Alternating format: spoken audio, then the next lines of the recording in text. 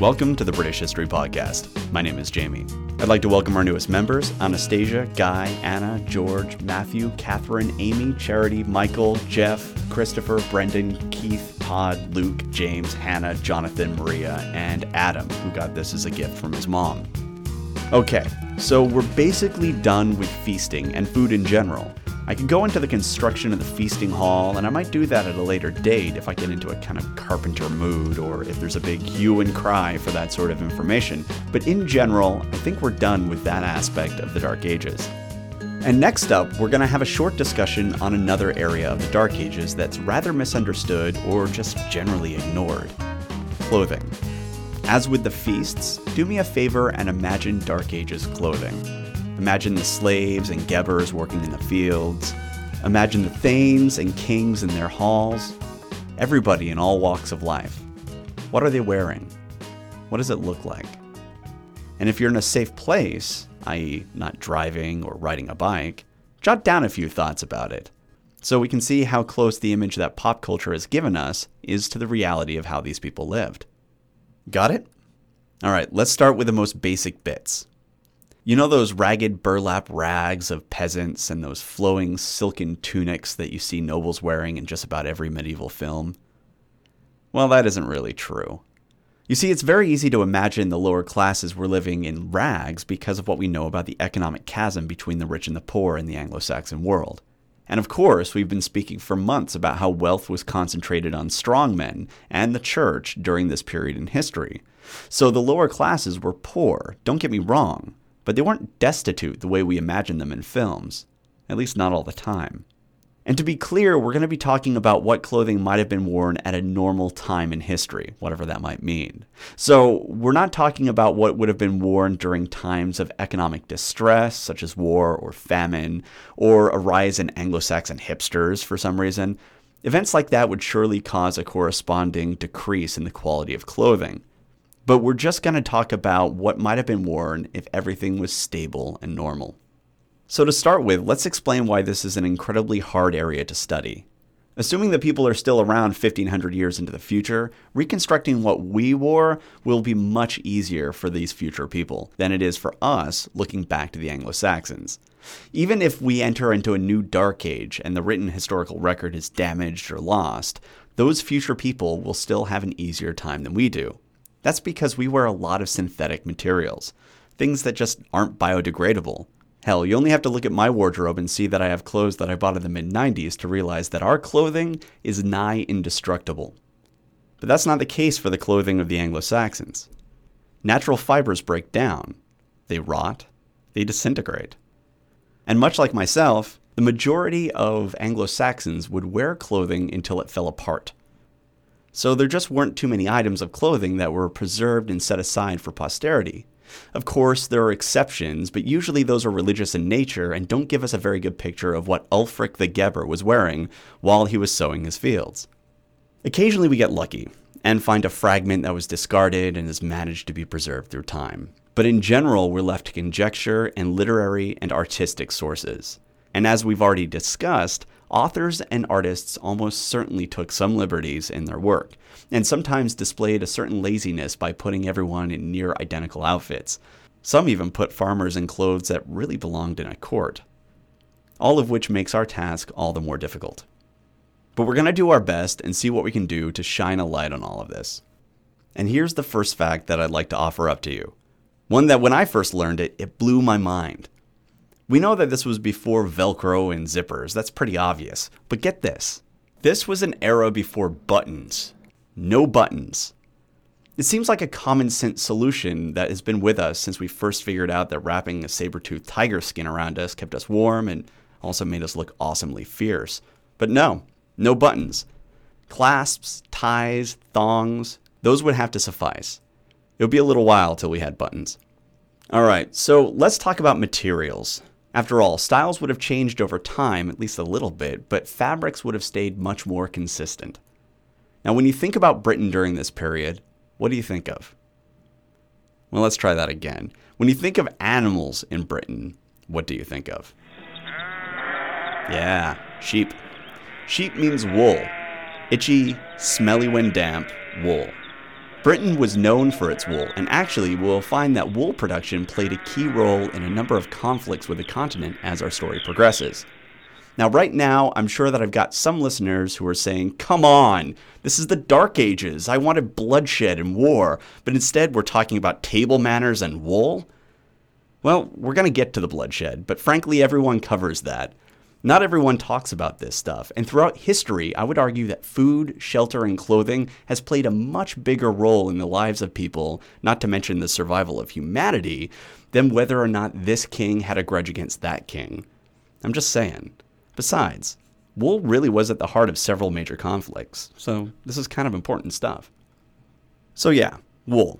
Britain was neck deep in it, and that makes sense. Sheep can live damn near anywhere, and sheep also produce milk, and when slaughtered, they produce meat.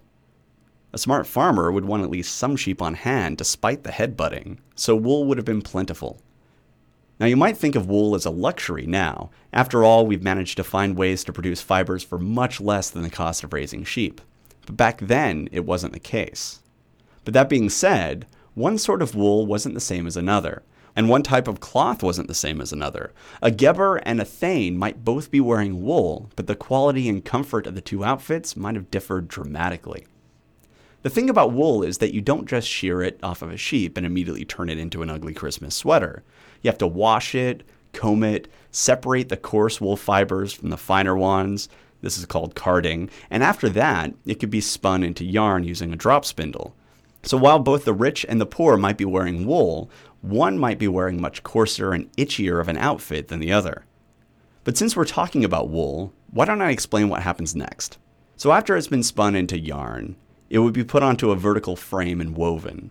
But the thing about wool is that it's greasy as hell because it's full of lanolin, the same stuff that's in a lot of lotions. And so you need to find a way to clean it so you can wear the wool without getting all shiny and oily like a teenager.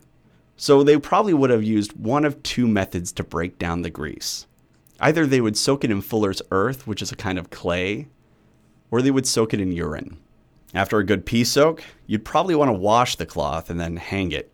As it's hanging and still wet, a worker would beat it, which would make the fibers stick together, making it thicker, stronger, and also softer. Next, it would be stretched out over a wooden frame to dry, and hooks were used in this process to stretch it out and keep it from shrinking. If you stretch it too much, you'll end up with weak cloth. However, you'll also end up with more cloth to sell. So there probably were some unscrupulous people who sold very weak stretched cloth, which led to rules requiring the stretching to be done out in public and be subject to inspections. Now, once the wool is dried, it would be groomed, possibly with a teasel plant, which has a spiny head. Basically, you just kind of comb it. And then you have wool cloth. But here's the kicker. If you were poor, there might not just be wool and urine in your outfit. There might also be hair, such as goat hair. Now, there's a reason why we wear wool, but we don't wear hair shirts unless we are really into masochism or feel like we have some religious punishment coming. Hair isn't a comfortable fiber for clothing. It's itchy and it's horrible. All you have to do really is go get your hair cut and not take a shower afterwards to realize how itchy and horrible hair would be as a piece of clothing. But the thing is that later in the Middle Ages, there were areas that were banning it from being woven into yarns. So chances are people probably were weaving it into yarns to stretch it out and produce more so-called wool yarn. But later in the Middle Ages, there were areas that were banning hair from being woven into yarns. So almost certainly there were some people who were trying to stretch out their quantity of wool and get more of a profit by weaving hair into the yarn and thus making a really uncomfortable sweater. Anyway. And of course, the hair wool would be something that would probably be worn primarily by the poor members of society, or the really gullible ones. Anyway, so as you might imagine, there were all kinds of wool cloth out there, and they weren't all the same, but the thicker and softer the cloth, the more expensive it would be. Now, the other major fabric amongst the Anglo-Saxons would have been linen. Linen is derived from the flax plant, and these days it's generally associated with fine, soft clothing. But in the Dark Ages, it was another matter. Linen clothing would have been rough to the touch, but also very hardy, at least in comparison to how we think of linen today. How hardy? Well, linen was used to make sails, so pretty hardy. The reason it's so soft now is that we can mechanize a lot of the production, but back then you had to do it all by hand. It required soaking the flax, and then you just beat the hell out of it. And the longer you beat it, the softer it would become. So predictably, only the richest could afford very soft linen clothing. But even the poorer members of society would probably have some clothing made out of linen. It would just be the tougher, coarser variety. Now, hemp, for my hippie listeners, was also used in the Dark Ages, but it wasn't as prevalent as wool and linen. And copper, the fiber of choice for our modern era, was quite scarce in the Dark Ages outside of a few pockets, and Britain was not in one of those pockets. If you were wearing cotton, you would have been quite wealthy, and also would have had trade contacts with the Mediterranean. And then you get to the ultra-expensive cloth, silk. Having access to silk would have been quite difficult and would have required a fairly good trade network. It wasn't until the early Middle Ages that silkworms were imported into Europe, so getting silk would, in general, be a huge pain in the butt and probably would have involved the Silk Road. As a result, the acquisition of silk might not have even been possible in the early period because of trade issues thanks to the collapse of Rome. So when you imagine those early Anglo-Saxon kings, you probably shouldn't imagine them in silk. And since silk is out, I'm guessing that your mind's eye has switched now to leather and fur. Well, fur was certainly a possibility for those who could afford it, especially in the colder months. Chances are that fur would line the interior of a garment, such as a cloak, to provide insulation.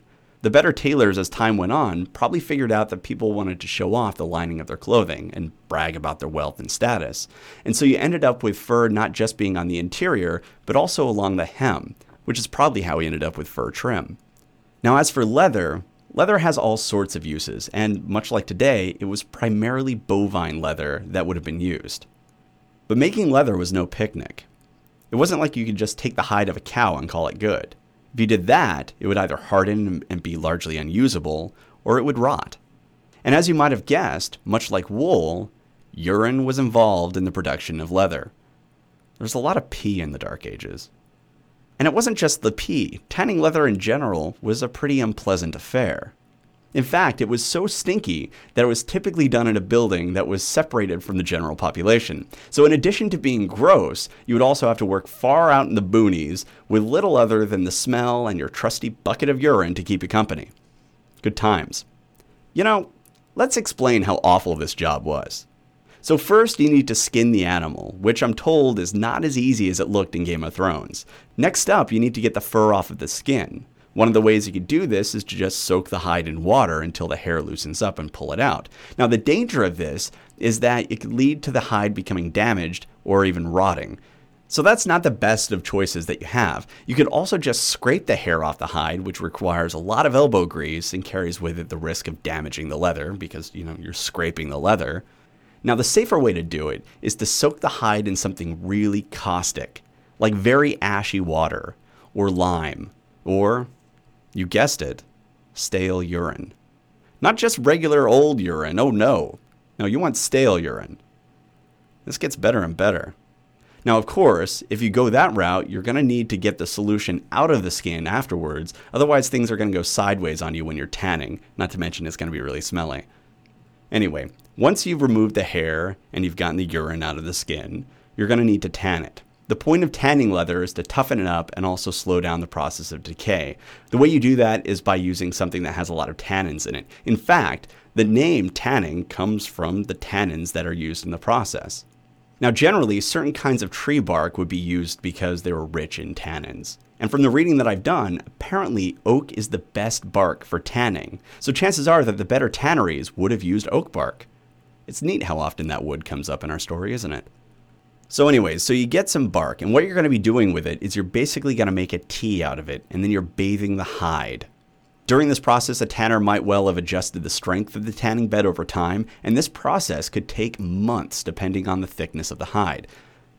And it was a rather nasty process. So not only was it smelly and gross and cut off from most of society, but it also took a really long time. There had to have been better jobs out there. Alright, so those are the main fabrics that you would probably see in Anglo-Saxon society. The non-fabric or leather items, the things that are generally made out of plastic in our modern era, well, those were probably made out of wood, bone, horn, metal, and maybe even ivory, depending on the wealth and trade contacts of the person. But in general, this is what you would see. But I want to make sure I'm clear on something. The wealthiest didn't walk around in silk and fur every day. They probably had very fine clothing on hand, of course, but such clothing would be reserved for special occasions, such as feasts. And what I've been saying for months now still holds true, and you could probably say it with me at this point. These people weren't all that different from us. Think about it this way. Bill Gates certainly owns a tuxedo, but he doesn't wear it all the time. In general, he probably wears khakis and a polo shirt. Now, they're probably made from rather nice materials, but the point is he's not dressed up to the nines when he's hanging around in his gigantic house. He's just wearing kind of normal clothing that most of us would wear. And from what we can tell, not much has changed from the ancient Anglo-Saxons to Bill Gates, other than computers. Alright, so the peasants probably wore durable, though also rather coarse, wool or linen fabrics. The merchants probably had access to better fabrics, but largely the same materials, just softer. And the nobility might have had access to finer fabrics such as silk and fur, but on an average day, you would probably be much more likely to see them wearing wool or linen. Finer grade, surely, but still wool or linen. Make sense? Okay, so what did Anglo-Saxon fashion look like? Well, things would change from region to region and from class to class. But there were some common themes, and these stretch back to the Anglo-Saxons pre-British days, actually. As you know, the Anglo-Saxons were Germanic, and we know from Tacitus that their ancestors wore trousers, something that the Romans thought to be barbaric. The Romans thought quite a lot to be barbaric, if we're being totally honest. But to talk about styles, let's start at the earliest invasion period. And from what we can tell from that period, people of different classes really didn't dress too differently. At least not up in the north. And that makes sense if you think about it. We're talking about mercenaries, war bands, and migrants. Life was much more pragmatic and focused upon survival. No one had time to say, did anyone tell Unferth that you don't wear linen tunics after Labor Day? No one was doing that. So if you were from that period, you probably would be wearing a tunic, trousers, and possibly a cloak, depending on the weather. So in many ways, at that point, they were continuing the traditions of their Germanic ancestors. So the tunic, what was that like? Well, think about it as a precursor to the modern shirt. You put it on by pulling it over your head, and because it rested on your shoulders and neck, it didn't need ties. So it sounds a lot like a t-shirt, right? Now, it would go down to the hip, or sometimes down to the knee, and actually, people would wear more than one tunic at a time. Think about this like when you put on a dress shirt, but you also have an undershirt on. The under tunic was largely the same principle.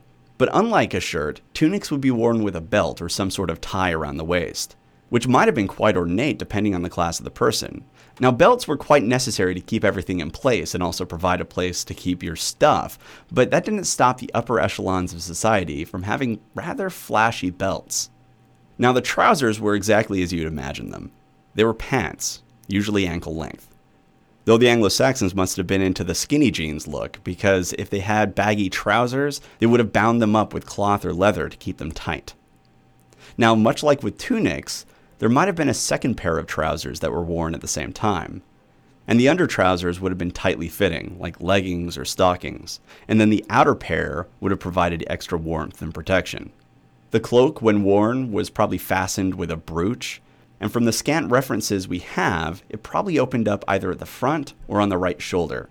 Now, as we've been speaking about, while everyone was wearing roughly the same thing, the materials and quality can vary greatly. For example, a war leader might have worn a fine fur coat, with the fur facing inward to provide warmth and comfort, while the poorer members of society might have to wear rough wool cloaks, or maybe even that awful wool that had been stretched out with hair. As for accessories, they wore leather shoes, probably of varying types considering how many words they had for them, hats, hoods, gloves, and mittens. But as you might have noticed, this is focusing largely upon male clothing, and a lot of the resources available from the time do relate to men. But not all of them. So what were the ladies wearing? Well, cloaks, belts, stockings, shoes, brooches, and the like were common to the women of the time, just like with men. Really, the items that differentiated the sexes were the tunic and the dress. Where the men wore tunics, the women were clothed in long dresses. The style was essentially a peplos dress, and was an item of clothing of the Germanic tribes for centuries before they reached British soil. It was basically a tubular blouse dress that fastened with brooches, leaving the arms bare. that is, unless it was cold, then they might wear an underdress or a sleeve dress. In fact, in the North, we have evidence of wrist clasps that were specifically for sleeves in this case. And hey, it gets pretty nippy up there, so that makes sense. And on that point, in the North, the dresses usually went to the ankles, whereas the Southern Saxon dresses, well, they were a bit shorter. Oh, those scandalous Saxon ladies. There's also evidence that there might have been an inner gown, something along the lines of a precursor to the petticoat. And here's a fun fact on that note. While we have references to men wearing what amounts to the Anglo-Saxon equivalent of underwear, we don't see anything similar with regard to the women. Now, there are a couple reasons why this might be. The first is that people might have been a bit awkward with the idea of discussing or painting panties in that period. That might be the case. But its absence is remarkably uniform, so everybody would have had to have been like, whoa, can't talk about panties. So the other possibility is that the Anglo-Saxon women were going commando. Another side note, but not nearly as fun as that one, is headwear. You might have an image in your mind's eye of an Anglo-Saxon lady with a hood around her head or a veil covering her hair, something along those lines. Well, there isn't any evidence that women covered their heads during the pagan times.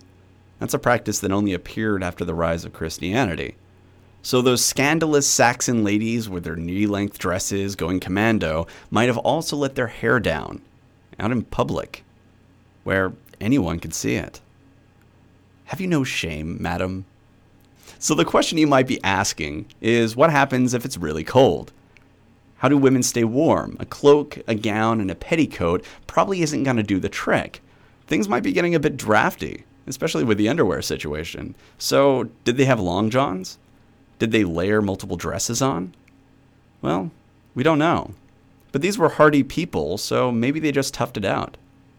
Now, as we progress into the Middle to late Anglo-Saxon era, we find a lot of things have stayed the same. People still largely wear similar items of clothing, just with varying materials and qualities depending on their wealth. Adding ornamentation has become more popular and more common amongst the wealthy, obviously not so much with the poor. Many of the items of clothing, though, really did stay the same.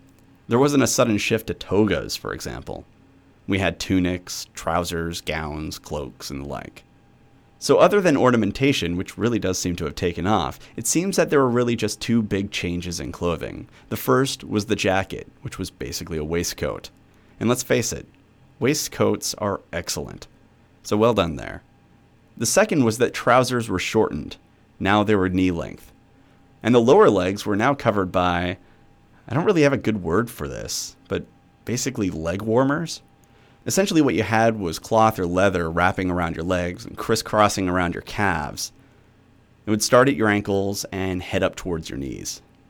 Now, why would you do that, you might be asking?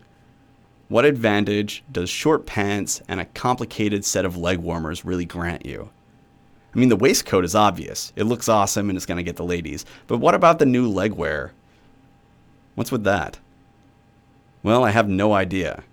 It's fashion. It doesn't really have to have a purpose. Now, as for color, the Anglo-Saxons didn't have access to the range of colors that we do. In fact, we have access to so many colors that it's easy for us to imagine the Anglo-Saxons just wearing lots of beiges and browns. But they had access to dyes. Chances are that if you were living at that time, you'd see clothing that had been dyed red, blue, green, and a variety of shades in between. Yellow wasn't very popular on its own, and maybe that had to do with all the pee involved in the making of clothing, but sometimes yellow would be used in addition to other dyes to make different shades.